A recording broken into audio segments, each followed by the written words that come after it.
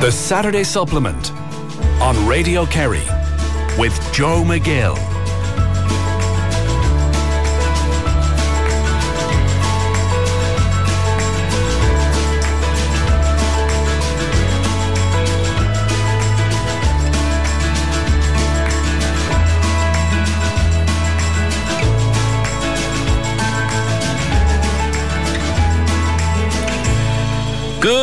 Good morning. How are you this morning? I'm Joe McGill and you're listening to the Saturday Supplement, and I hope I find you well wherever you are around the world on radiokerry.ie or on the Radio Kerry app or on the traditional wireless 96 to 98 FM.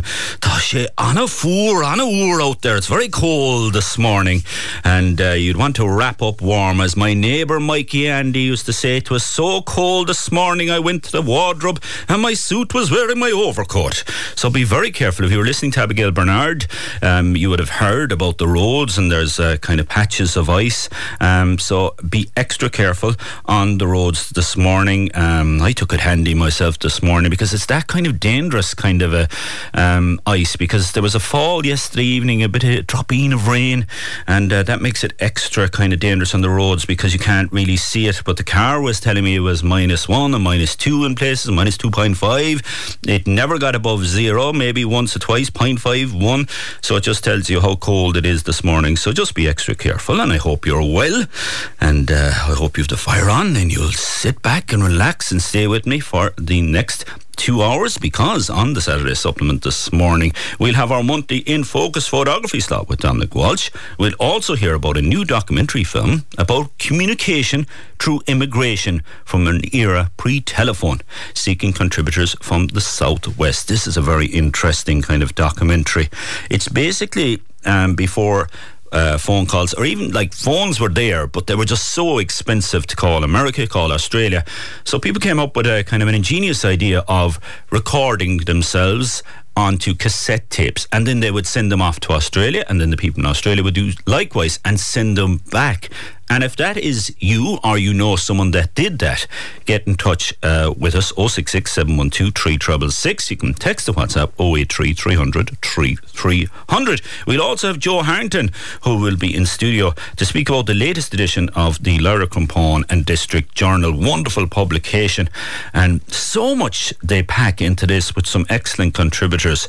So I'm really looking forward to talking to Joe about that. And we'll also hear about a novel Valentia Island Community Hospital Christmas fundraiser involving the residents there. So really looking forward to that as well. But Dominic Walsh is in studio for our monthly In Focus. Dominic, how are you? I'm great, Tom. I'm great, Joe. What a morning it is. It's cold out there. We've got to take it easy in the cars, all right, but it's a morning to be up early and to get out and take some fours. It's absolutely brilliant. And I must tell the listeners just before we're going to thank you for the promotion this morning, Joe, seeing as I made you tea this morning. So I will take that as a promotion, listeners. So I'm really chuffed this morning.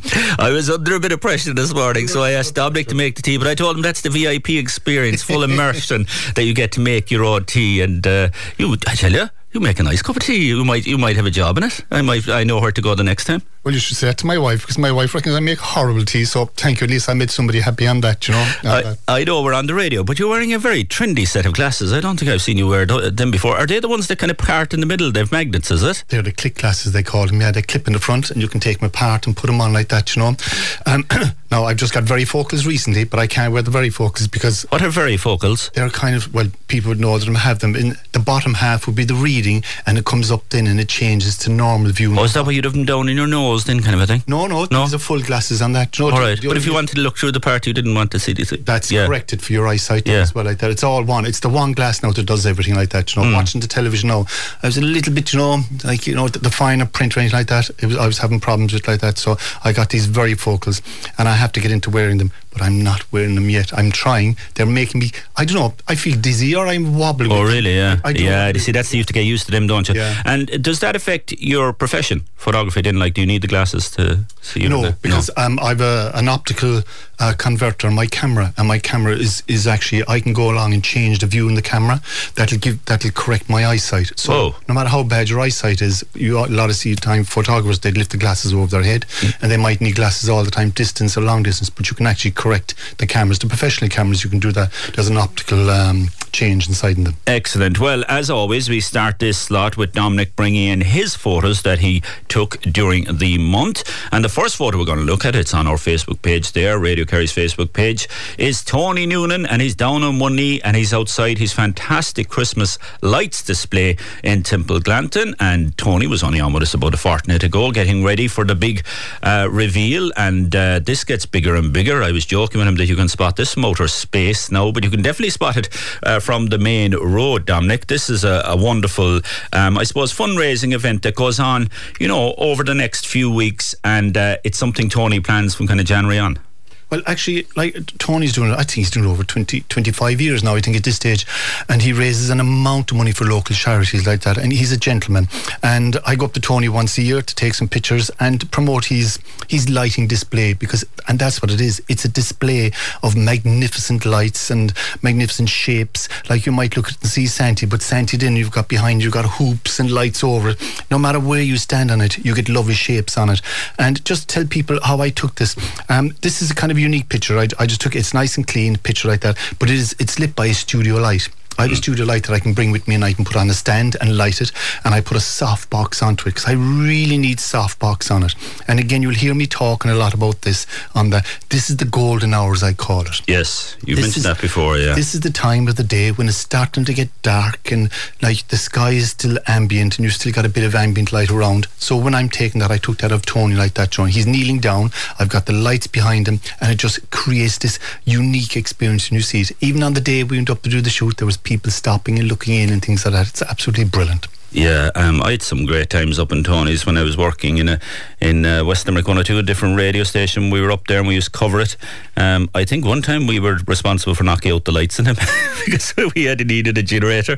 But we had some great times up there. People come from all over to see it. This is a great time of year, though, Dominic, for you to take photos, because Christmas time, there's wonderful colour, isn't there?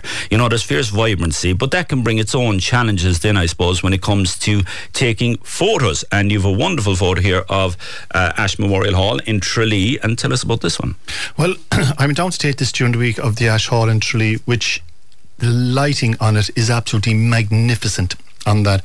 And normally when I go to photograph it, I tend to photograph from the street, from the main street, looking down at it and getting the ash in the front, and the ash is the picture. But this year when I went down, I was thinking of what I was going to do and the angle I was going to take it from, like that, you know.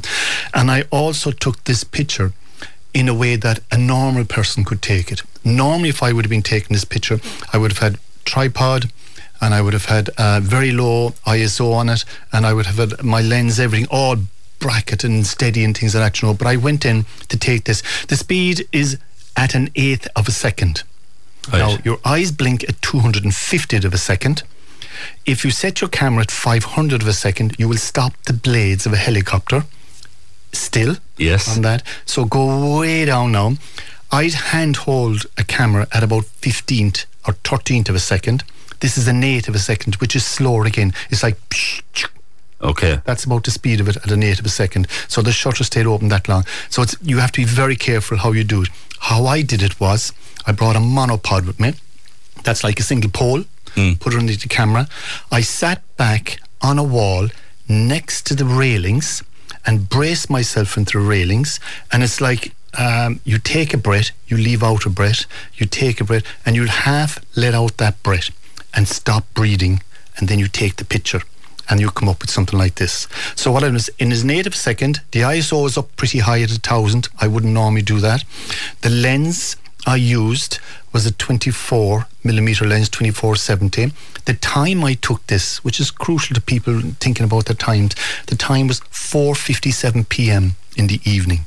So it's not quite dark. But nearly yet. there, yeah. It's nearly there. Yeah. You can see the blueness. Now, the blue in the sky came up very well this day because it was frosty and it was cold and the freeze was coming, and you'll always get that blue sky. If it was cloudy, you'd get a different you probably get darky clouds on Yeah, it. but we mentioned this before, and the breathing, and that's the way snipers in battle operate, or in gun competitions in the Olympics. Breathing is so important, and heart rate and all that. So you're like a sniper. You actually slow your breathing down. Slow your breath, you relax to stop shaking, is or what? Shaking, yes, yeah, and that because like when you're setting up a shot, you're running around and you're racing, and you're kind of. Your mind is racing and your body's, let's say, moving. Your heart rate goes up, and when you go to take the shot, then what I try is sit down, relax, and just get into the zone on that. I've got trees around the skies, so that's how I kind of took this shot. And the monopod, I presume that's the one stick you were saying, yeah. So a tripod, monopod, yeah, that makes sense. But I've seen them being used at sporty occasions as well. You're a bit quicker then, is it? Or well, see, you've got a big lens, yeah, and the main reason that they use them in sporting events because the lenses are so heavy. Okay. And if you're standing doing a match for, but why not a tripod? It's more awkward. Oh, a tripod is awkward. Yeah. A tripod, you got to keep it. A tripod basically is for putting your camera on and leaving it on. Leave it there, yeah. Whereas a monopod is you're movable and you're you mobile. Can spin if there's action, yeah. You can go around okay. and then when you go to walk away with that, you can fold the monopod down and walk away with it, so it's a lot easier to use. Yeah, so for people say that are taking photos of Christmas trees and the outside of a house with because that's a lot more prevalent now, isn't it? People decorating the outside of their house with lights and things like that.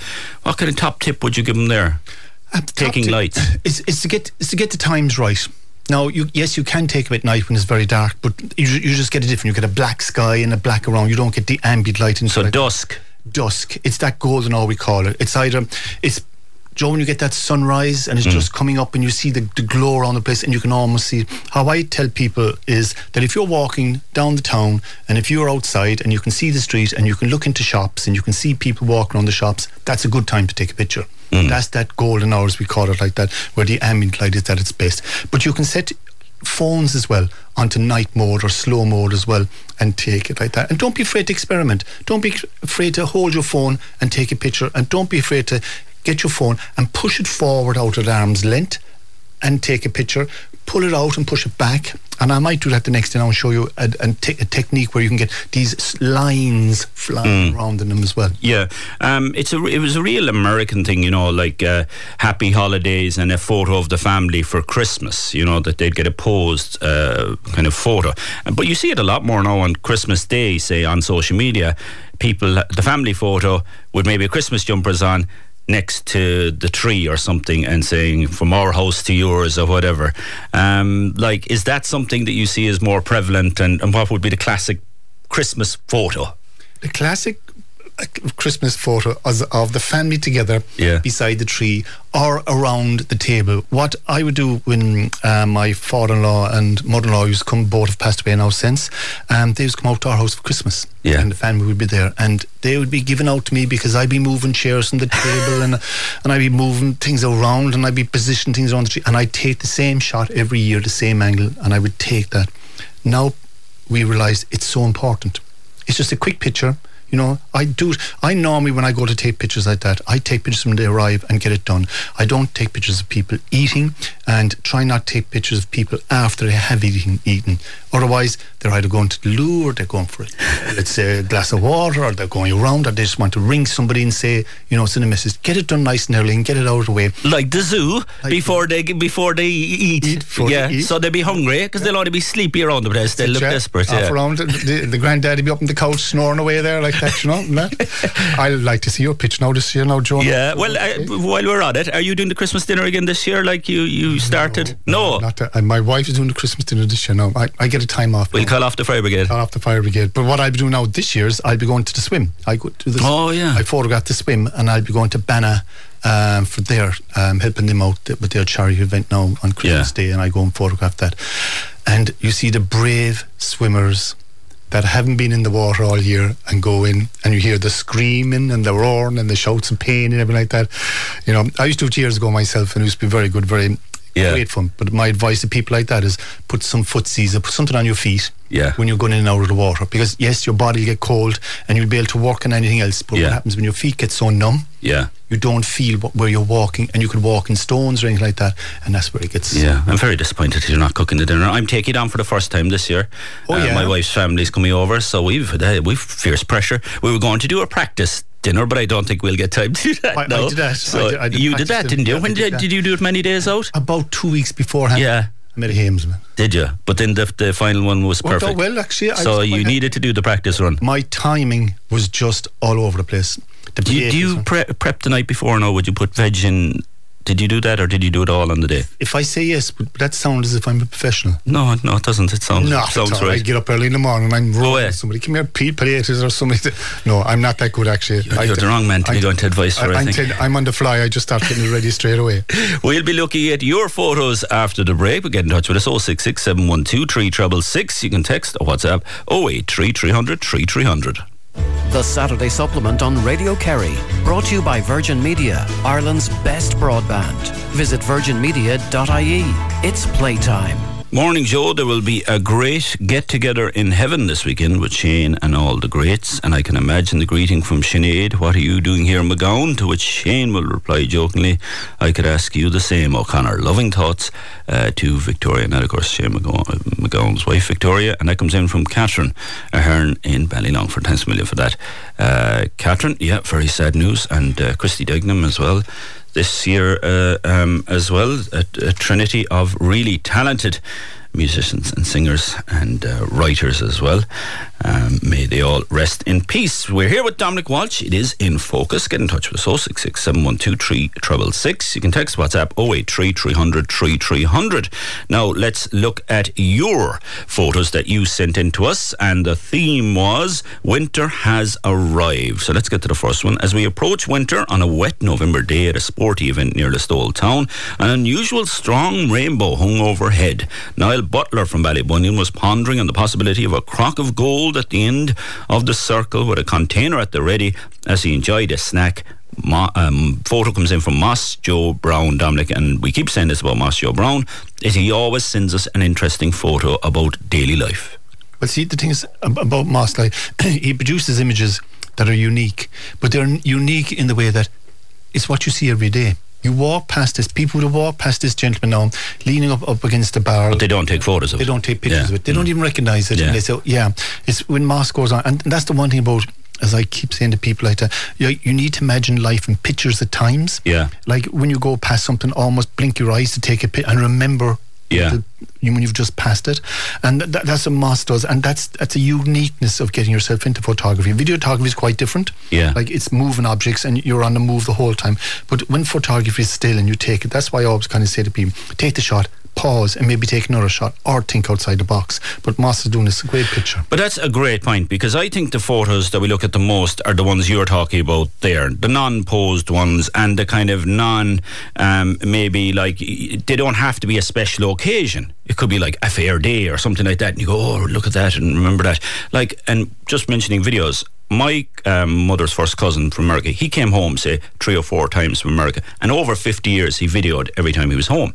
And then he gave us this whole video of that time, and you can see my grandfather, who I never met, and it's over a period of time. But one thing he used to do, he videoed outside the Chapeltown Church, or Cale Church in Valentia Island, and he just videoed after Mass, people walking and standing up against the wall, you know, the old men with the fags and the butts of fags and this and that. And then you'd see all these people. You could see what the fashion was like of the day, and you could see the way people were interacting with each other. It was just of a different time, but it was wonderful to see that kind of thing, and that's not done enough. No, it's not, and it's called daily life. Is actually, there's a name on that style of photography, and it's called daily life. And the reason I like these pictures, because they tell a story. There's a lot more going on in the picture than just the subject. As you say, that time it was the people coming out en masse, and it's amazing that, like, you'd look at what they were wearing, you'd look at the hairstyle, like you'd look at the colours, if it was in colour, you'd look at the cars, you know, you see the street, and you'd see, okay, can I see a building in the background? What's that building like today? You know, so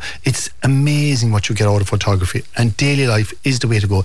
But the thing about it is, a lot of people take these pictures and say, oh yeah, and they put them aside, but they're very important. They should be kept, archived, or done something with. Yeah, great point. Hi Joe, this is a real sign of winter is coming, a tree of red berry holly. Keep up the good work. Regards, Joan Trant in Tralee. And the holly really signifies Christmas, doesn't it, Dominic? Sometimes we see more holly than not. Some years there's loads of holly and others there's not as much holly, and it can be hard to get holly and the birds might take a lot of the berries, but it is a real kind of signifier of Christmas, isn't it? It is. We coming out our driveway, we have a holly tree like that, and the only I'd say about this photograph is it's nice, but I would have gone in a lot tighter to the berries. I would have made the berries the more centre point of the picture, and it's a lovely picture. Or what you could do is crop in and create a picture like that, But as I say, we have this holly tree behind, and I intentionally let it grow, and it tends to grow out into the driveway, and you have to cut it because it grows out and scrape off a car if you're walking and all. But I wait till this time of the year and clip it back, and then I've got a couple of sprigs then and I can bring in like that, So it's a lovely picture. I think holly is Christmas, isn't it? Yeah, I know where to get my holly this Christmas now. And like you said, Joan can still kind of improve that photo by just cropping it. So that's a good tip. Hi, Joan Dominic. Attached 3 images based on your Winter Has Arrived theme. First image shows a November sunset over Inch Beach. Winter is always close at hand when the sun starts to set over Inch Beach. That's great as well, to kind of, that in different places there's a signifier of the time of the year. That's wonderful. Second image shows newly installed floodlighting casting a warm glow on the lovely stonework of Inch Church, brightening up a dreary November evening. With arrival of winter, Christmas is never far away and always something to look forward to. So final image shows beautifully lit altar area of Inch Church during Christmas 22. Full credit to our gifted Altar Society for this wonderful arrangement. And that comes in from Michael Kennedy in Inch. And again, all kind of different photos, but wonderfully capturing Christmas. The Christmas wreath again there is very Christmassy, isn't it? But I think Michael actually is a great photographer. I think these are excellent pictures, and they're 3 completely different pictures, and your eye has to look at them. If I was a picture editor now and that popped into my grid, I'd look at them straight away because there's such a variety there. And I like the lighting of the church outside, it's lovely, but I absolutely love the altar. Isn't it really nice to go into a church and sit down and look up and see these wreaths each side of it? Because this church now, no matter whether you're a family going in or whether you're going in on your own, sitting down there and you're looking up at the altar, it's just nice and homely and inviting, isn't it? Yeah. And the sunset along Inch Beach, where could you be? What a better place to be. And signifying the time of the year as well. It's just brilliant. Good morning, Joe and Dominic. Find attached 2 pictures. The first picture is of a holly bush. This picture was taken out in Glenbeigh, and the second picture is of a colourful sky.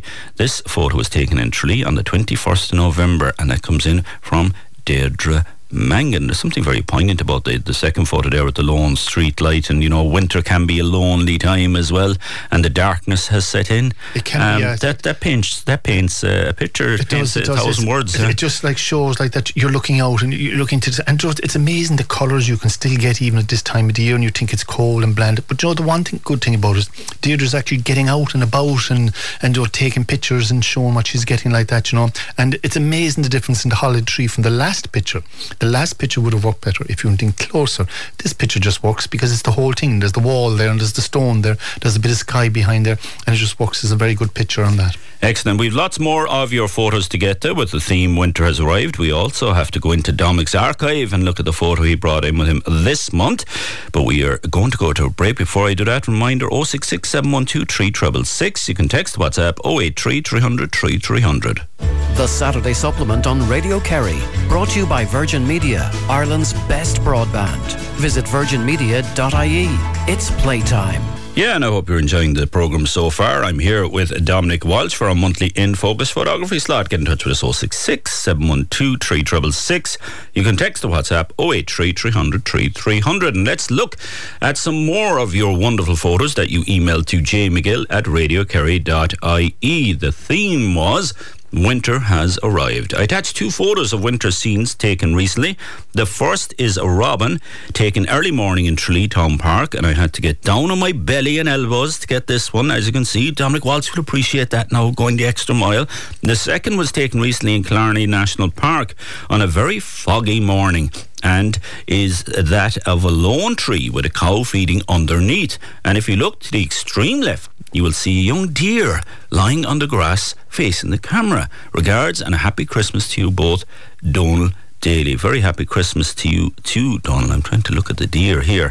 And the robin photo is just quintessential, I suppose, Christmas time, isn't it?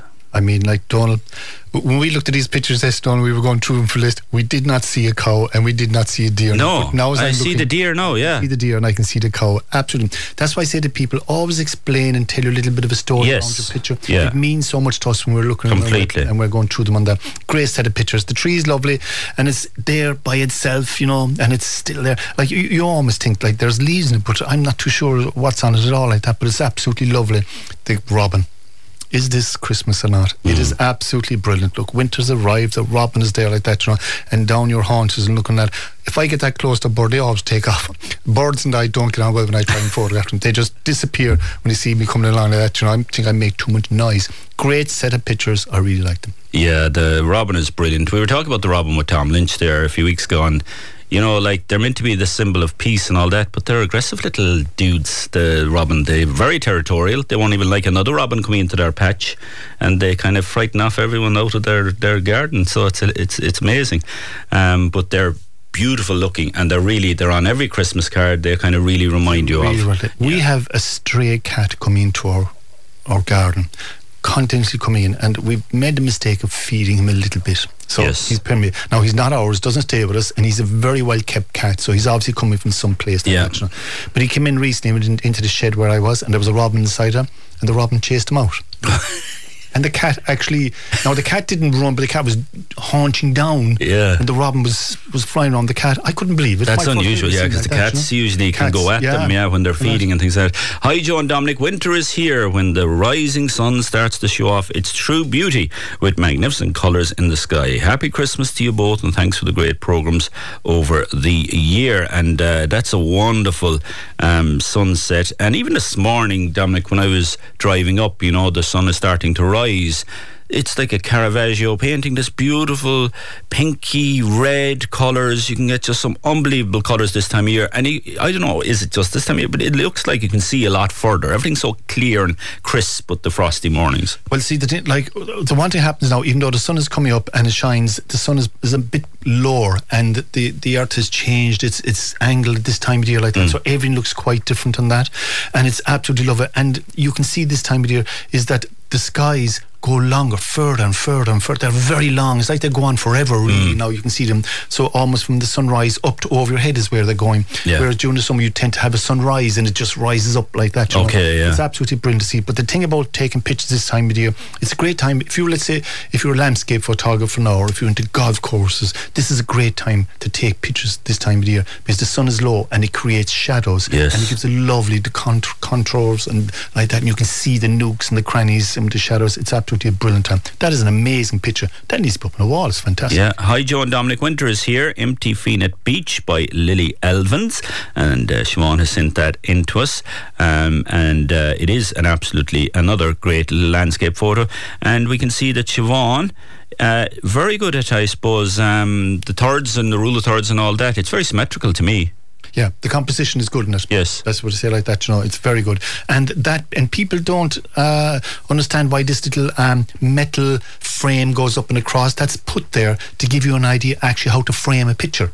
So when you go up close to that and you almost take it out, it shows you the angle to take a picture. The Wild Atlantic Way sign? Atlantic Way sign, yes. Oh, is it done with that in mind as well? That's what it's done with in mind, yeah. It shows you that that's an angle to take your picture at, you know. So but you obviously might cut it out or in. I think this time it actually works better in.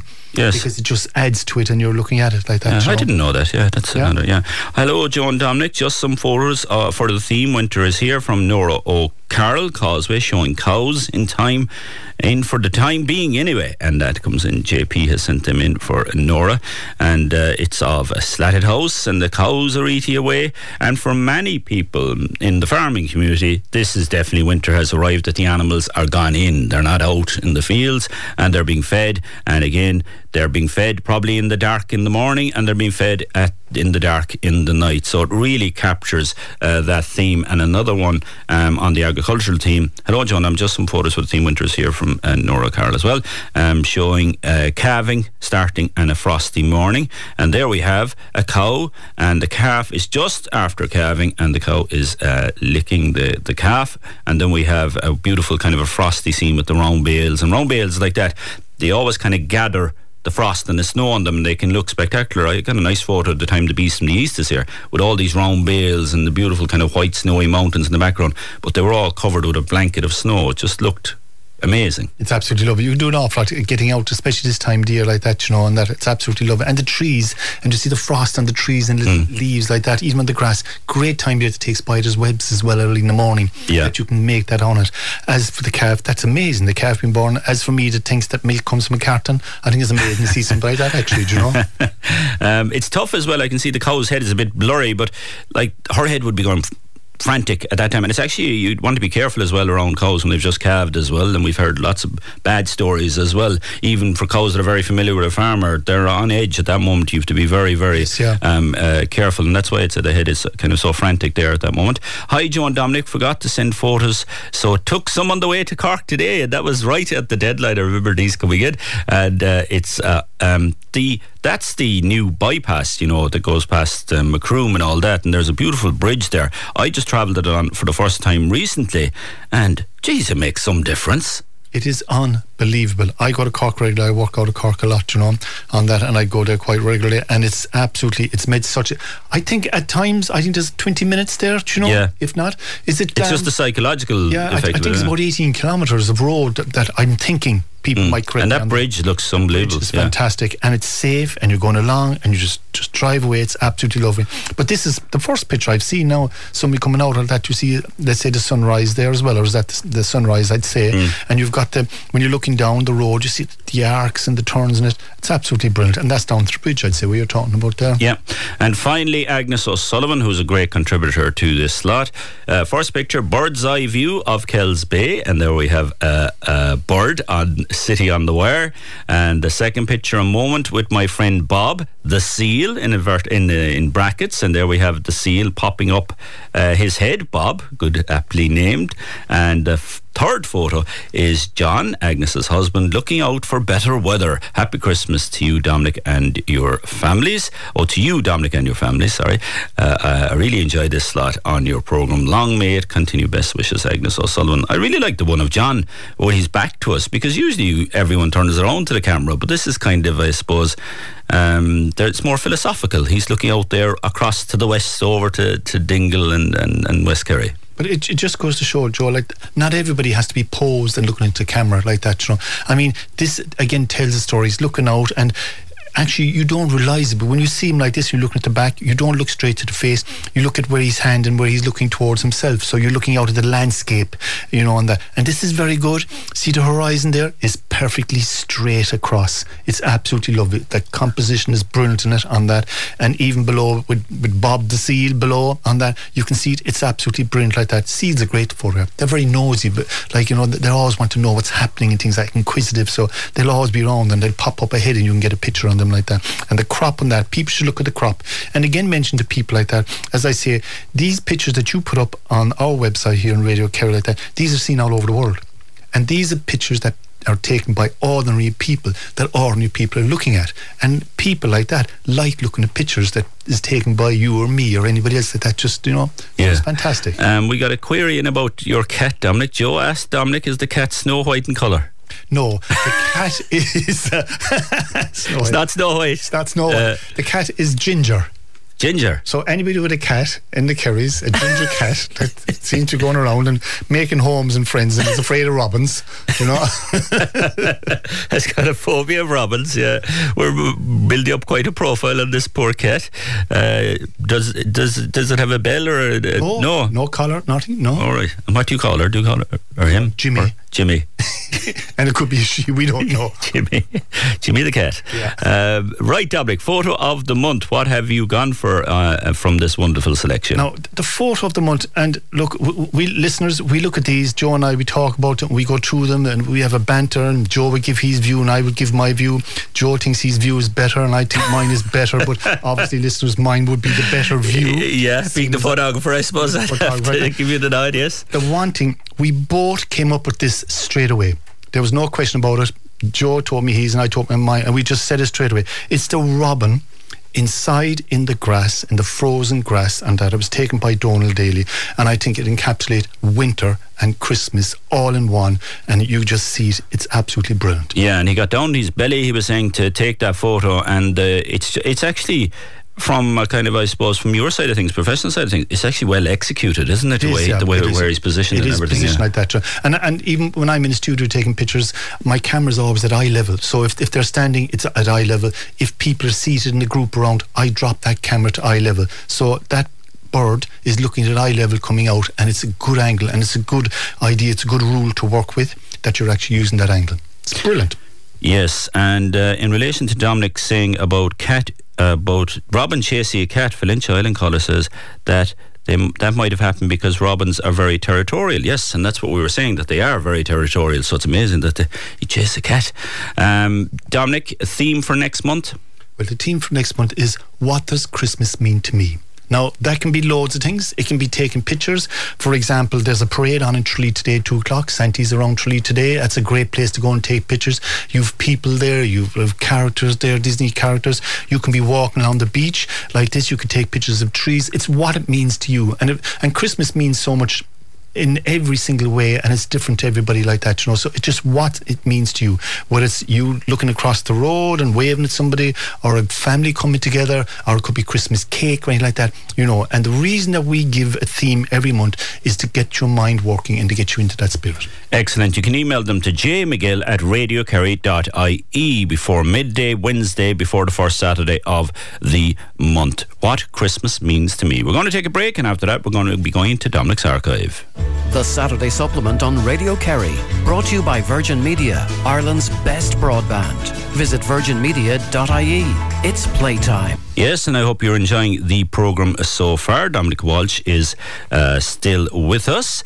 Before we go into your archive, Dominic, I was scrolling through the Examiner there, and on page 8 there's a wonderful photo, and I have it up on our Facebook page now, of a little girl getting a hug from Santa Claus, and a beautiful background there with the lights as well. Just tell us briefly about that before we go into the archive. Well, very quickly, got a call from the Examiner picture desk during the week to know would I try and organise a Santa picture, or a picture that works for the paper this morning. So how I did this was, I rang Shara Donoghue in Cork, and she rang Oliver Hurley in Tralee, and Oliver Hurley has Santi coming to him today, so Oliver went along and made a special effort to try and get Santi in during the week, and Santi arrived during the week, and I was taking pictures of Santi, and this young lady just arrived and walked by, and she was in awe at Santi, so I just turned around and asked Santi, would he say hello, and the girl just gave Santi the biggest hug, and she's looking into the camera like that. The settings, 1/3 of a second I took it, 24-70mm, ISO was 800, f5, and focus lock. That's right, lock in the focus. I take a picture on that. And I used an off-camera flash when I was taking it. It's just something that I was trying to get a Santi picture, and this young person just walked in like that, you know, and it works. And the Examiner do this quite often. They would ring photographers and say, look, can you get us something we need for during the week when there's an occasion coming up? So today we're on 2nd of December, and that's our Santa picture. Yeah, beautiful photo. Just shows the power Dominic has, that he can just get Santa into a photo when he needs. Santa's reindeers get a day's rest as Santa is helicoptered into Feenit or NLI lifeboat to a crowd of young, happy local kids. And this is from Dominic Walsh's archive. Spectacular photo of the rescue helicopter hovering overhead with Santi dangling off it and about to arrive into a moving lifeboat, Feenit lifeboat, underneath with Feenit, I presume, in the background there. This is a spectacular shot, Dominic. It's absolutely lovely shot. When is it roughly? This was taken in 1996, and in 1994 the Feenit lifeboat arrived after a 25-year break where it had been there before, and it wasn't there for 25 years. It's just back on that, you know. And if anybody looks at this picture, they'll see that there's no marina there at this stage. It's gone. It's just, there's the picture that it is like that, you know. And as adults will understand, there, the gentleman that helped me out that day, and was a great friend to Santi that day, was Thomas Kelly from Feenit, a lovely, lovely gentleman who has since passed away. People might know him locally as Tucker Kelly outside there like that, you know. So he was brilliant, and he helped me well on the day. But the helicopter come in, I think it's Rescue 115 that actually came in over it. And the thing about it is, when the helicopter comes in to land in the lifeboat, it's not that the lifeboat parks up and Santi comes down onto the lifeboat. The lifeboat has to match the speed of the helicopter. Yeah, because he's not landing on the lifeboat, he's hovering over it. Yeah. So they've got to go along in unison together. Yeah. And then Santi has to come down and get onto the boat on that. And I'm on another boat going beside them. Matching the speed as well. The speed that they're going on, like that, you know. And if anybody's ever been under a helicopter, and like Santi isn't too bad, he's directly under it. But if you're a little bit away from it, like I was, it's like a hurricane wind coming at you, and you're trying to, and the water's splashing into your face, and everything's going against you like that. You know. It's just an amazing experience, actually, to see something so big coming along, and it's like as if it's just hanging in the air like that, you know, on that. And were the kids in the lifeboat, or were they at the shore? Kids were shoreline. Oh, right. The kids were all on the shore looking at what was going on like that, and the helicopter came in. What happened was the lifeboat went over towards the pier and waited there, because they obviously had to find out where Santi was and what was coming in, and they had to make arrangements with the Coast Guard and all, so they all did it like that. So, and the thing about Santi, like everybody wants it, but he can't be every place at the one time like that. So they had to work and get our times right and things like that. So when he came in, so we're whizzing along like that, you know, and there's Santi, and he comes on and he gets on the boat. So it's absolutely brilliant. Yeah, it's a wonderful photo. I'd recommend going up onto our Facebook page and having a look at that. It's absolutely spectacular. An iconic shot, I'd call it. That is where we have to leave it, Dominic Walsh. Where does the time go? Our reminder again, our theme is what Christmas means to me. But we're going to get Dominic in again this month, because on the 23rd we're going to have a very special programme. We'll have a few guests in studio, and Dominic will be one of them, and we'll be looking back over your photos from the year as well. But our theme for the first Saturday of next month is what Christmas means to me. You can email them to jmcgill@radiokerry.ie before midday Wednesday, before the first Saturday of the month. Dominic Walsh, thanks a million. Pleasure as always. You're more than welcome, and thank you very much for having me, and thanks to listeners. As I say, keep them coming. We look at every picture, and it's great to see them coming in. Very good. And quickly, Dominic, actually, you wanted to mention you're on a bike and you're doing a fundraiser. What's that? I do a bit of motorbike cycling myself, and on the 17th of December, the Corrabile to John Sheehy Road, there's a charity tie run in aid of Mount Eagle Lodge, St Mary of the Angels. So I, along with my buddies, will be going up there for that. So, and I think they're looking for riders to go there on the day as well. Excellent. Lots coming in the next hour. We'll be talking about a new documentary film about communication through immigration from a pre-telephone era, seeking contributors from the Southwest, and Joe Harrington will be in to tell us about the Lyra Compound and District Journal. We'll take a break for the news, and I'll join you again in the next hour.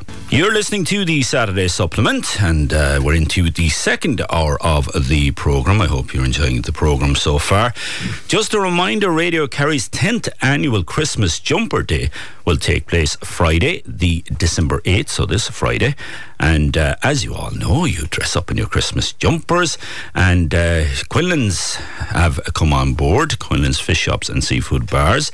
And if you want more information, you can go to radiokerry.ie/jumper day, and all proceeds will go towards St. Vincent de Paul, which is a very important organisation all year round, but especially at this time of year. So, just to get to a few more of your messages, lots of people complimenting Dominic Walsh from earlier. And we're going to be talking this hour, we're going to be talking about a unique fundraiser that Valentia Island Community Hospital is doing, and it's a novel fundraiser involving Christmas cards, so we'll be talking about that later on. And we'll also be talking to Joe Harrington about the new Lyra Compound and District Journal, issue 14. What a fantastic compilation of stories. This is stories in local history from the Stacks Mountains, Castle Island, Abbeyfield, Estole, Brosna, and other parts of North Kerry. We've a few messages in. Simba is the cat's name and lives across the road from Dominic. I must tell Dominic about that, the stray cat that's coming into him.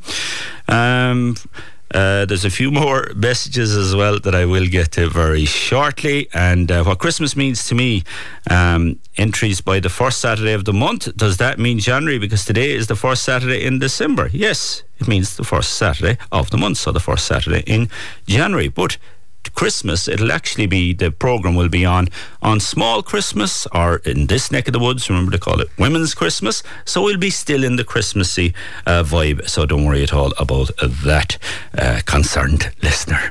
Now, there's a new documentary in the works that is inspired by an old college film that my next guest made. It's a film about that in the works about communication through immigration from an era pre-telephone, seeking contributors from the Southwest. And the documentary focuses on communication between Irish immigrants and their loved ones back home in a time before the ordinary telephone. And it is a remake for a TV of a film that my guest made 10 years ago, featuring his aunt, uncle and dad, all from Offaly. And Austin Kinney joins me on the line now. Austin, how are you this morning? I'm good, Joe. Good. It's nice frosty, Christmassy style morning here in Dublin anyway. It's the same here in Kerry. It's a real beautiful morning. Christmas has arrived in spades. So this, I think, is an absolutely wonderful idea, because we all, I suppose, and especially on this programme, we talk a lot about immigration. We've people listening to this programme that would have immigrated from Kerry and from this region. But communication has become so easy nowadays, and we found out that during the pandemic with Zoom and WhatsApps and all these different modes of communication. But there was an era where it was not so easy to communicate. Even if the phone was invented, the price of a telephone was just out of reach for people, and not everyone had a telephone either. And this is the time you're talking about. Well, that's it. Even going back to my time, say I'm 40 now, and when I went away to travelling to America and stuff, like during college days, you'd have to buy the call card, and you'd have to buy the particular call card. I remember one time I was in New York and bought a card that wasn't for Europe, and he sold me a Caribbean one, and the $20 went in about 14 seconds, and there was all that kind of stuff. But this is going back even before that again. This is going back like I suppose 70s and 80s, but I did actually. I got one contributor got onto me a couple of months ago. He had tapes from the 90s, and he was recording to Cork, actually, from Saudi Arabia. But his particular family didn't have a phone then. But yeah, so it's kind of from from my mum and dad's case. It was in late 70s, early 80s. They went to. They went to move to Australia, and there was one phone on the road, and then one public phone down the end of the town, and so you had to really organise a phone call if possible. But it was always awkward, you kind of, because everybody wanted to go through that woman's phone that was on the road, so it was hard to kind of book a time in, and then even through different time zones in Australia and all. So they kind of had this idea that you'd post a tape letter, kind of like, you'd record almost a letter into a tape and send it with your letter, and send it along. It was kind of lovely for so many people to hear voices that they wouldn't have heard, and people sometimes are more themselves on a tape when they're relaxing a bit of time, rather than kind of discussing kind of fast things on the phone where they know they're under time because of the price of a phone call. Yeah, and it was also vice versa as well. It was coming back the other way as well. So we've a lovely clip here from that first documentary you did, and this is your grandmother, isn't it? Speaking to her son in Australia. Yeah, my dad's mum. This is Mum. Hope you're both well. We'll soon have the new potatoes. Pity you're not here to enjoy them. Are you still as fond of potatoes as ever, Frank? You used to love them hot or cold, and still you didn't put up the weight. Not like the rest of us. We have very dull weather here presently, and we have an awful lot of new houses and new people. Everyone is very strange. Isn't that just a wonderful piece of audio, Austin? I suppose it's just talking about something so ordinary as well, but you can see that you can hear the love in her voice, and then I suppose the things that are concerning her that people talk about a lot today as well. It's just a wonderful clip. Yeah. It's amazing, because it's like you say, you can hear the love in her voice, but she's not saying anything lovingly, really. And I suppose that they wouldn't have, and I don't know her. Like, she was a lovely woman from what I remember of her, but she died when I was 12. But it was I wouldn't remember her to show any major loving emotion towards the family, but you can hear it just in that she's worried about, is he still eating, yes, he's so far away from home, he's still getting his food into him, and that kind of stuff. And then you say like I think as much as everything changes, people have the same issues no matter where they are in the world. God, you fear change a bit, like, look, everything's changing around me here. and I can't imagine how quick Banagher is a small town now.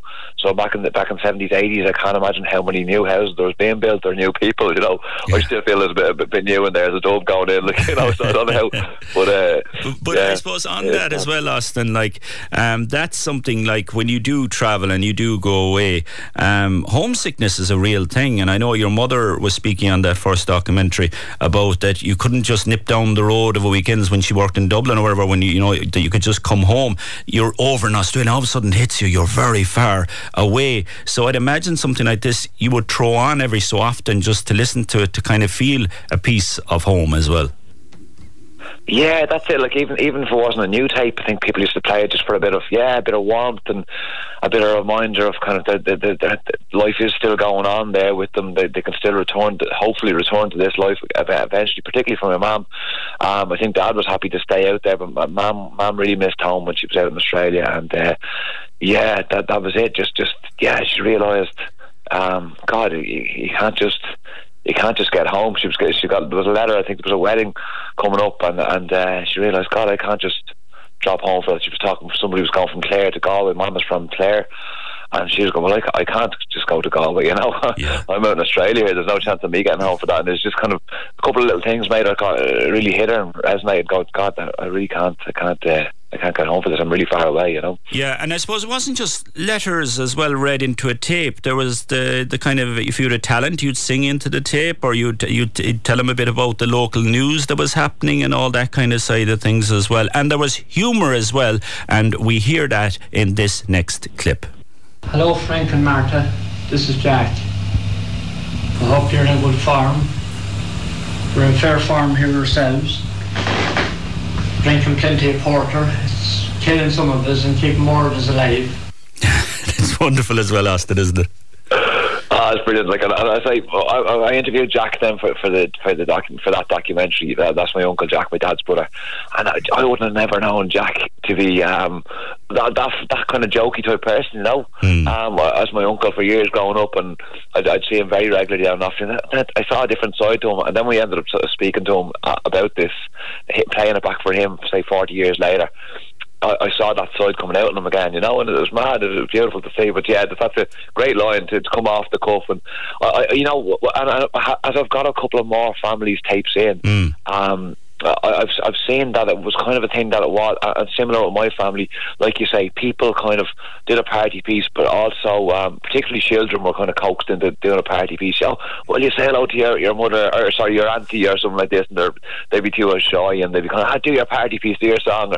But also it was organised a lot around kind of around parties, like a kind of definitely drinking session. So people would, because I suppose Irish people aren't as they're not like the Americans. They don't have that inbuilt confidence, you know. So they kind of need a few drinks and even get talking to a tape sometimes, and even it could be just one or two, but just if so, it was organised a lot around little get-togethers, and so people would be singing songs and telling jokes, and even actually my dad got a couple of All Ireland sent over to him as well.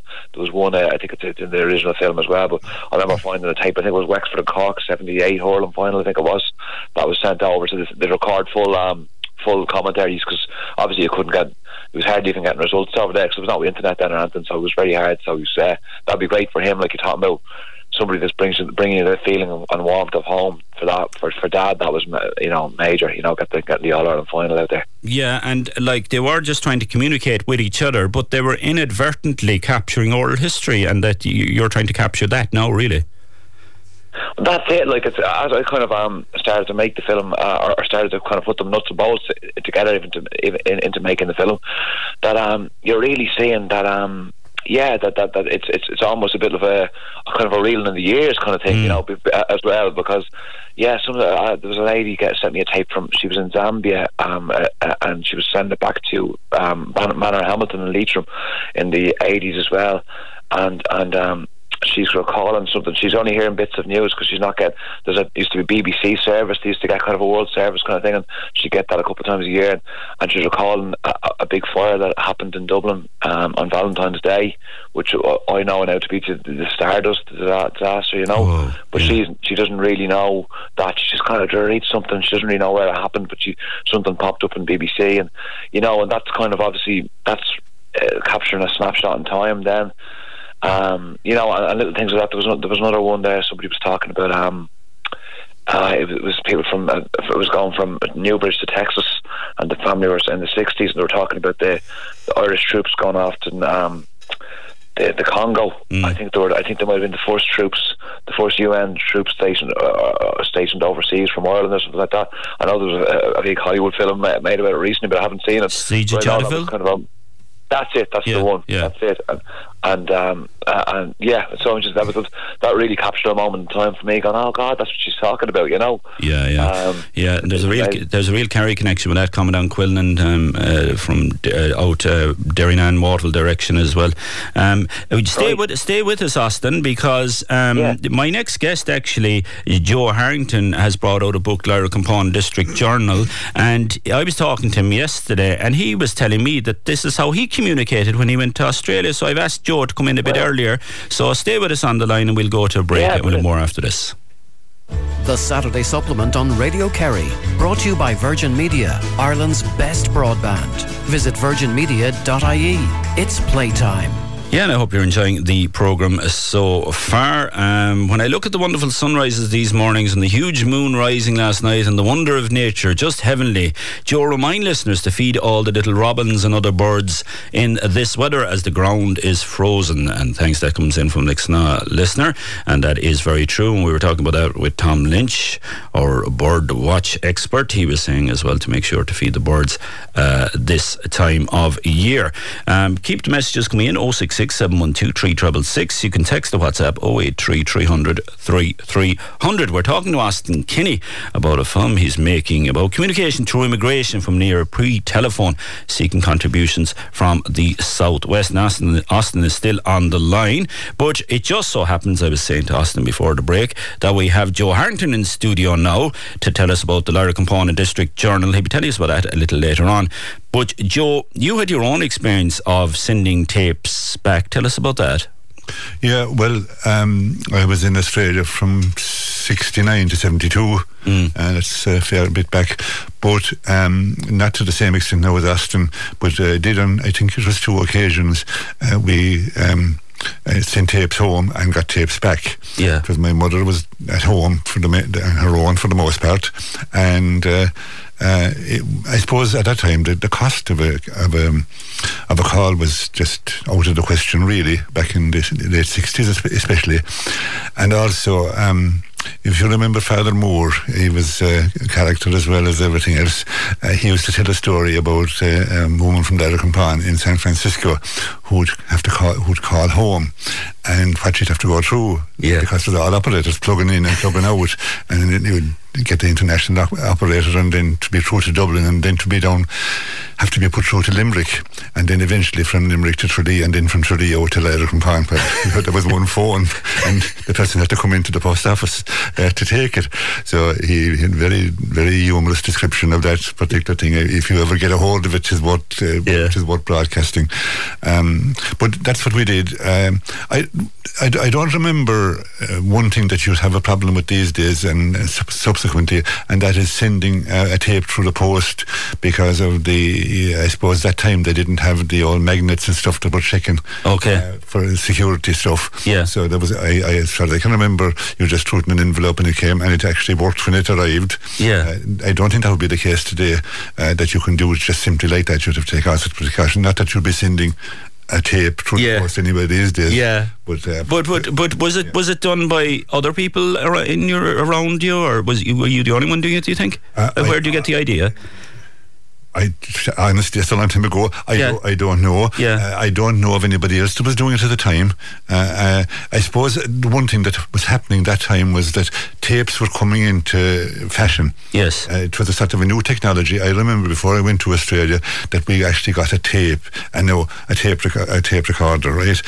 that tape recorder was the only thing that came into the house subsequent to the gramophone.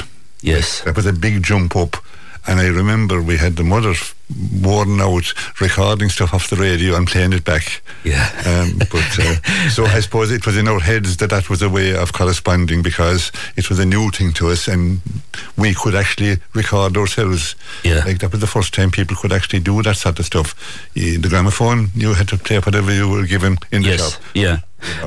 And Austin, you're actually looking for people like Joe with stories like this. We've done your job here for you this morning. We already have one contributor. I have to go digging deep now to find that tape. But we'll have a look. God, Joe, it'd be great if you could. I wonder. Yeah.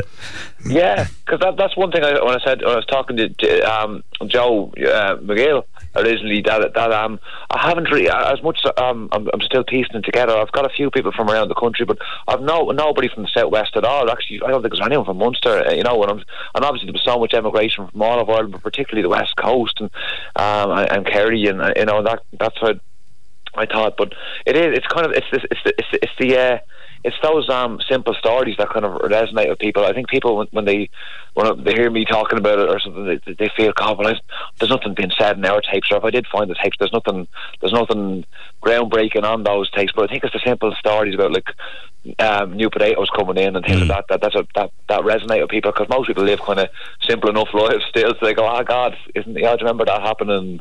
So yeah, anything like that, Joe, I'd love it. If Joe Harrington, if you could dig out them, would be brilliant.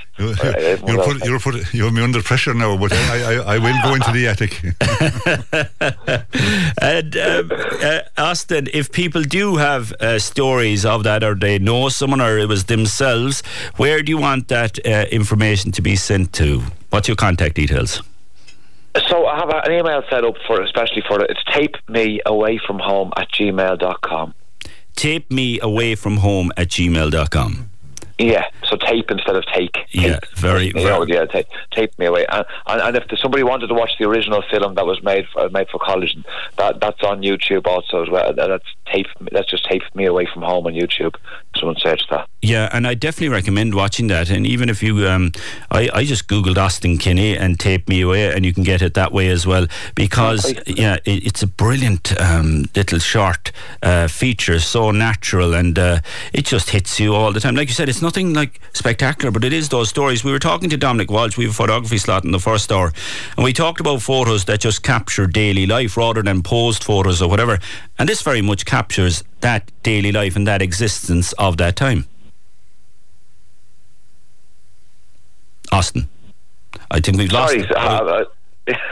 I wasn't sure you were going to play a clip there. No. Yeah, no, absolutely. It is mad. It is like it's as they say, what's the word? Say, like, you're capturing, like the zeitgeist. To say, you're just kind of completely even I remember my dad talking about in the original film. He's over in Australia. I remember he's kind of real marvelling that.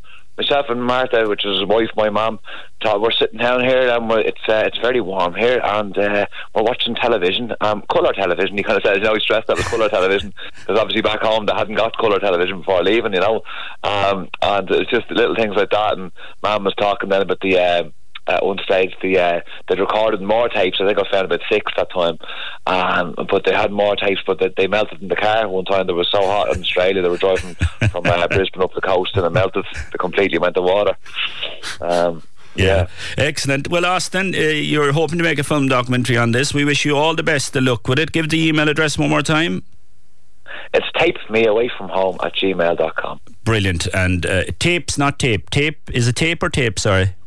Oh, tape, just one tape, tape, perfect, yeah, brilliant. Austin, best of luck with it. And I was going to say, if anybody has, some people did a similar thing with videotapes. Yes, that's very welcome too. If anyone has video kind of footage done in the same way, it'd be amazing. All right, excellent. Thanks a million, Austin Kinney. There, what a unique, novel idea for a documentary. Wonderful idea, and I can imagine very nostalgic as well. And get in touch with Austin. You can also email myself, jmcgill@radiokerry.ie. I'll forward it on to Austin as well. We're going to take a break. Joe Harrington's going to stay with us. We're going to be talking about this wonderful publication of the Lyra Crumpone and District Journal after these. The Saturday Supplement on Radio Kerry, brought to you by Virgin Media, Ireland's best broadband. Visit virginmedia.ie. It's playtime. Yeah, and I hope you're enjoying the programme. 066712366. You can text the WhatsApp 083 300 3300. Joe Harrington is still with us, and we're going to be talking about this wonderful publication, Lyra Crumpon and District Journal. Stories and local history from the Stacks Mountains, Castle Island, Abbeyfield, Listowel, Brosna and other parts of North Kerry. Joe, I'll officially welcome you now. You're very welcome. Tell us, the Ramley House is another arm that you're involved in. How is that going? Yeah, we've got a lot of irons in the fire, so to speak. Too many sometimes. But it keeps us busy and alive. The Rambling House has been a big project for a long time now. Our first one, the awful shot version of it is, our first one was in 1999 when we filled, incredibly, having not ever even put up a concert in a parish hall, we filled the University Concert Hall. Whoa. And huge venue too, yeah. I was involved in the pirate stations in Limerick at the time, and we had a lot of publicity, and a lot of people came in. We had popular programmes going, and they came in from all over, mainly County Limerick, and that gave us a fund which we've been rolling over since in taking the show to entertain the exiles in England. And mainly we go by coach. We put on maybe 4, maybe 5 sometimes concerts over to be the end of October, November type. And for a long time we were the big show in England, the big show from Ireland in England, and not known in Ireland at all, hardly. Yeah. And then Radio Kerry took us on a few years ago, and now we're reasonably well known, and to the extent that on last Wednesday night we very close to, I'd say within a couple of dozen, nearly filled the Shimsatira. Yeah. So it was a big turnout, great atmosphere, and people went away with a smile on their face, I must say. Yeah. Without just saying thanks to them as they were going out. And it was a marvellous show from the point of view. They were all legends in their own way, and if they're not legends, they're heading for to be legends. I can tell you, we had the brains from Kilflynn. What a fantastic family, 4 of them that can play traditional music like nobody else can. We had Sean O'Shea, a legend for sure. Yes. And we had Elmarie O'Dwyer, we had John Kinsella, we had Caroline O'Callaghan, who spent a spell here with Radio Kerry way back. Yeah. And we had a whole pile of other people, 17 altogether. Yeah, so don't start naming them all, or you'll be leaving people out. But it just shows the variety as well that you get when you go to one of those concerts. Yeah, it is song, dance, storytelling, and and music, of course. Yeah. So that's the 4 things. But the thing about the Ramling House is that about the stories, they're all extremely humorous. Yes. That's what people really. Yeah. They're really looking forward to that, and we got some great characters, including Sonny Egan. Oh, very good. Sonny brought the house down, I can tell you, with a couple of his stories. He's a great character, yeah. And I'd say it's something Father Hearn would really approve of, because that's the whole idea of Shimsatira as well, was to preserve all our heritage and everything. Yeah, brilliant. Let's talk about this new Lyra Crumpon and District Journal.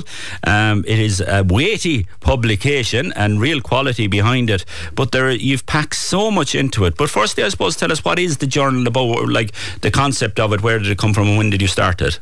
Well, I suppose back in the 1990s, 1980s and 1990s, there was quite a few journals around in Ireland, but a lot of them in Kerry. There was a lot of journals on the go, and I suppose we didn't want to be behind the times in Lyra Crumpon, so we produced one, and that was in 1990. And since then, we have produced 14 of them, scattered over that time. We don't have a village where we are. It's a rural place. The population is reasonably small. It takes a little while to get stuff together and to make a publication that's substantial enough to be able to produce. So that's the way we do it. Sometimes we might get it out every second year. Other times it might go maybe, I think the longest it went was to 4 years. I'm not even sure if that's the case, but there is a continuity there, all right. And you've contributors from all over. We've contributors. The other thing that, just to say, that has happened in more recent times is that the original journals were much about Lyra Crumpon. Yes. But in more recent times, it's had to become nearly the North Kerry Journal, produced in Lyra Crampon with a bit of an angle towards Lyra, all right, but the stories are well scattered around. They're from Ballybunion, as you said, Abbeyfield, and Stowell and Castleisland, Scatterlin, and we have people from those places writing, and we write ourselves as well about those places and the stories.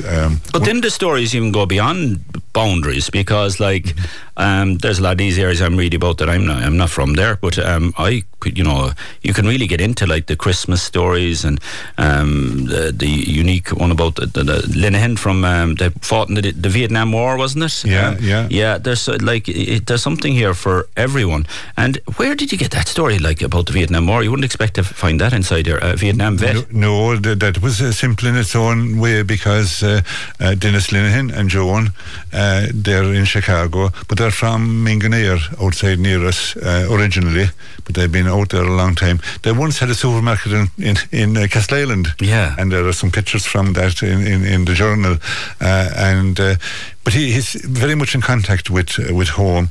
I do an internet radio program myself twice a week, and they're tuned in and they're sending in messages for requests for this song and that song and the Closet Raina going and all that.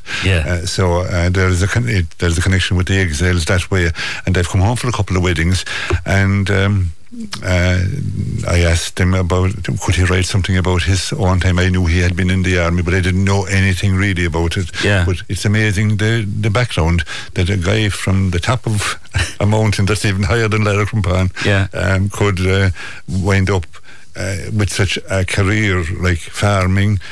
I'm pretty sure, I think I have to read it again, but I think he went to England for a while, and then had a shop in Castleisland, went to America, was in the army, wound up in Vietnam. It's crazy, because he was on a farm, and 4 years later he was over in Vietnam. Like, he was on a farm with his father. He didn't like farming. Went to America. That's right, you're right. And then went to America. It's amazing, because I've been to Vietnam, and I've been to a lot of the war museums and the Ho Chi Minh prison and all the different places. But like, to think that is just some extreme. To get drafted in as well, he got drafted in fairly quickly after going over there. And then he was shipped off to Vietnam. What you'd say, he got caught in the draft. And then there's other stories. Then you mentioned there about the one about the Christmas. There's only one Christmas story in it. We don't bring it out sort of as a Christmas publication, but we always have something Christmassy in it. And that's a guy called Tim Doyle, who has written a number of books. He's from Beaufort originally. I think he played for Kerry one time, way back, and he's brought out a couple of books about the Garda Síochána, and he wrote that short story there, and actually I'm the guy that he wrote it about, the guard in Dublin, Toomey, he's a relation of mine. I must figure out exactly where, but my grandmother was Toomey, and he was part of that clan. But it's a lovely story, and I thought myself that he shouldn't have given it to us, because that would have could be entered into a storytelling competition easily, a short story competition, and it would have won, I think, myself. But he said, no, go ahead, and it's a lovely story to have in it. And without giving away too much, what's the story about?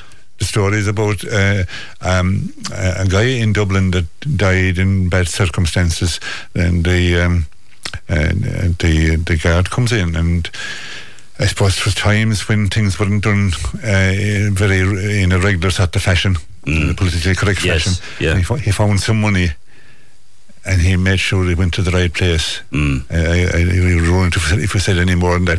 The story is about how he managed to get to where the money really should go in the circumstances. And the book as well, like, it really captures our history as well. You talk about Cumann in it, in the Lyra Crampon branches. We were surprised there recently, because that's a thing that we hadn't known much about, anything about really. But we came across some documents and stuff, and we were able to make a list of all the people that were, all the women that were in Cumann. And it was amazing, the activities that was going on, and they were recorded, because Lyra Crampon came under Knocknagoshel, and Brosna came under Knocknagoshel, and then that whole group came under Castleisland.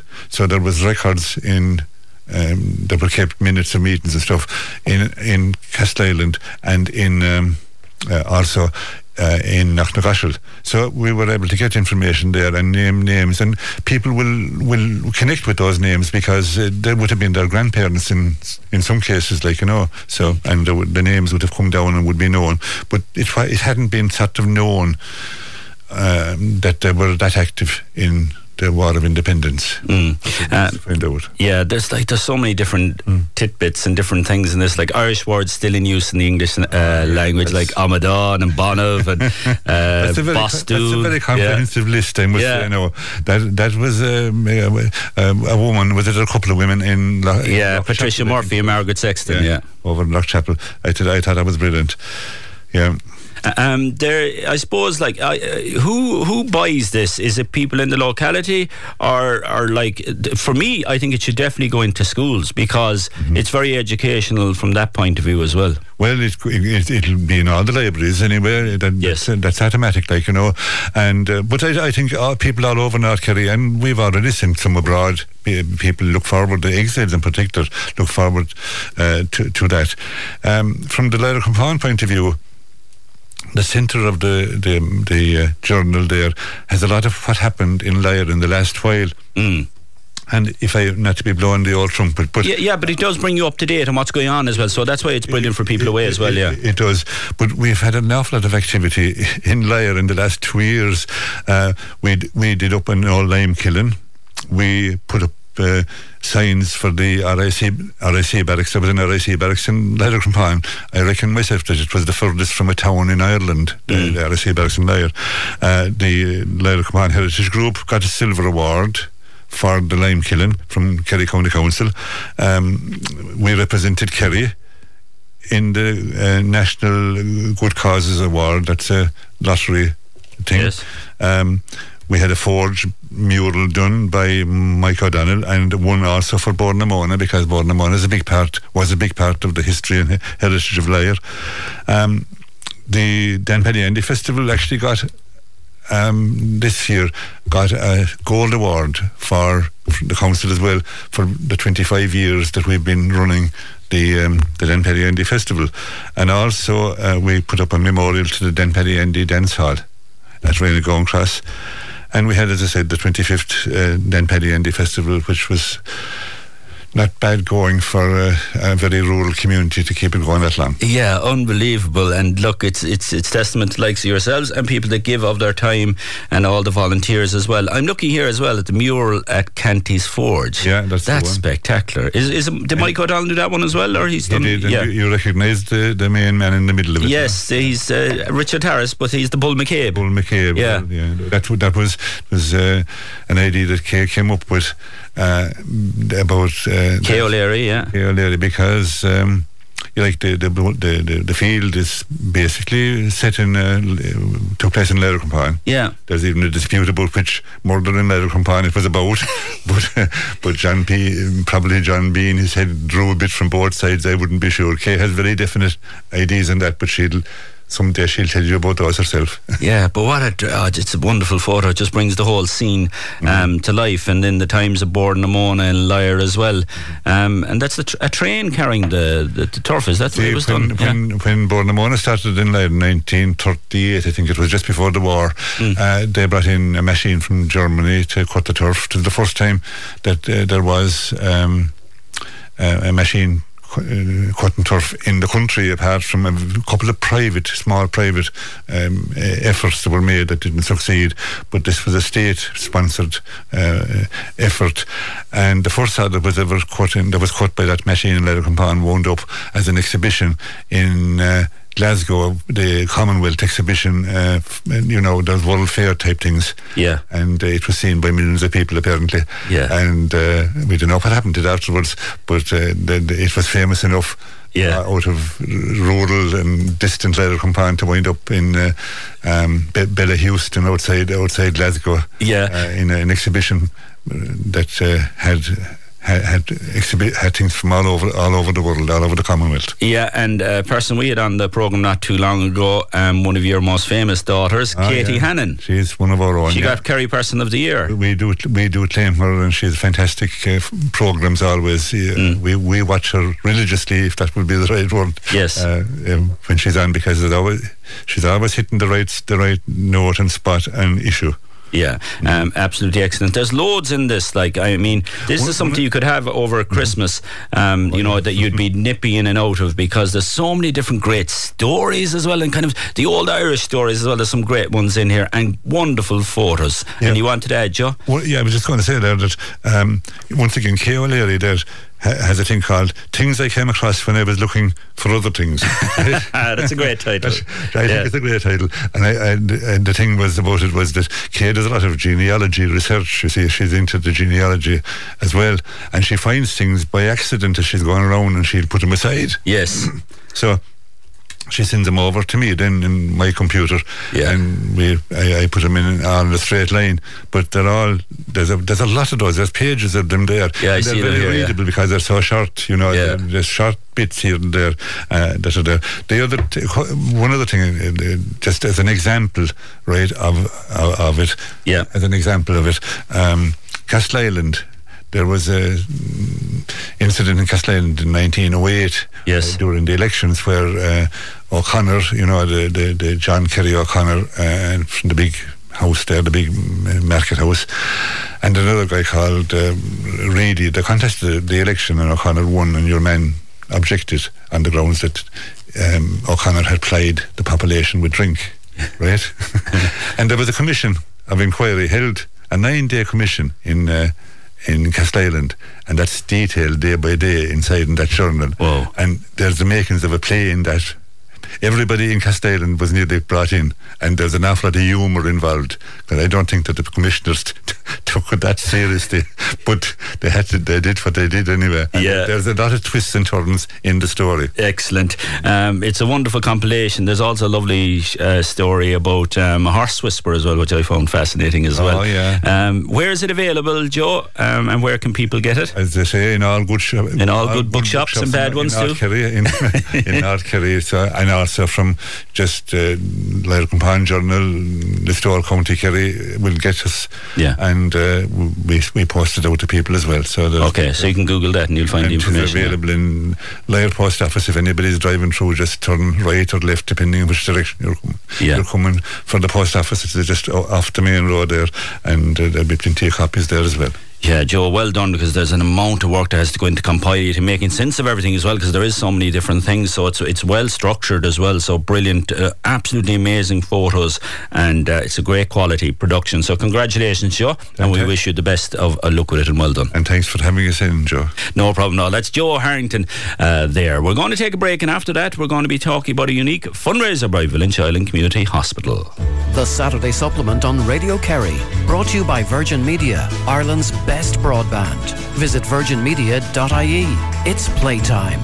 066 712 3666. You can text the WhatsApp 083 300 3300. Hi Joe, great show again. I always enjoy your chats with Dominic.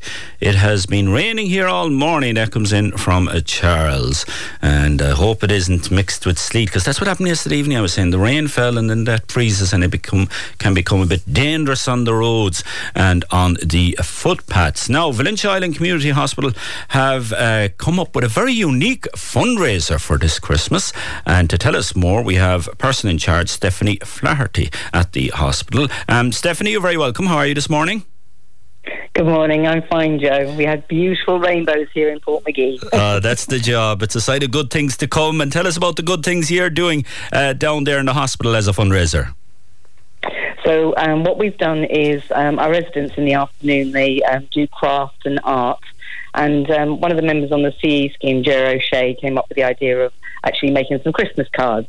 So the residents have got 6 Christmas cards designed, and now we're selling them. So you get 6 cards for €10, and they're lovely. They're just a lovely thing for Christmas, and it helps promote the hospital and the good work that we're doing there. Yeah, and I suppose it's unique in that you're involving the residents in the hospital as well, which is kind of unique. Yeah. Well, there's not much we can do without them because they're a feisty lot of ladies, and they say what they want, and they tell us what they want to do. So they made the Christmas cards themselves, and they're lovely. They're really, really nice. So yeah, we have Kaylee's on a Thursday, and the ladies are good for telling us what they want to do. It's lovely. It's really lovely, and Jer works fantastically with them. And all of the CE scheme guys, we've got Junior and Kieran, Paddy and Liam, all keeping the place running and painted and gardening and everything. It's fantastic. Yeah, and fundraisers like this, I imagine, are vital for you down there. Yes, it is. I think like everyone's feeling the pinch at the moment. So, yes, more or less our heating costs have gone up and our food costs have gone up. So, yes, every single thing helps. We're a charity. We're not for profit, so every little penny helps to keep the place going. And speaking of the place, how vital is it to the area, the service it provides? It's fantastic, Joe. We have a resident out here. She was a nurse and a midwife, and she's actually being looked after now by Mary O'Sullivan, who she delivered. Oh, wow. We've got like a home economics teacher that we're looking after, and she taught one of the residents' children to cook. And she now makes us cheesecakes and brings them in for the Kaylees. So it really is a really unique community setting where everybody is involved. Yeah. We have monthly mass. It's lovely. Really, really unique. Excellent. And the Kaylees, you have a good man there, Ger Shea, a very well-known musician as well in this county. And finally, where can people go if they want to avail of these Christmas cards? So, everywhere. Do you want me to read the list? You can, quickly, if you want. If you can speed read. Portmagee, the Fisherman's, the Moorings, O'Connell Food Store, Valentia, the Royal, the Ring Line, Walsh's Shop and Valentia Hospital, obviously.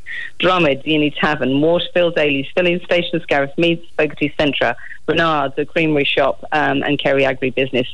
Carrasavine, Quirks Builders, O'Shea's at Dealish, the Market House, Centra, Carrasavine, Eamon Casey, Walsh's, Quirks, O'Neill's, O'Connor's, Corkery's, and Aileen O'Donoghue has some out in Castle Coast. Excellent. We could have put a bit of George Shea music to that, and we would have had a tune.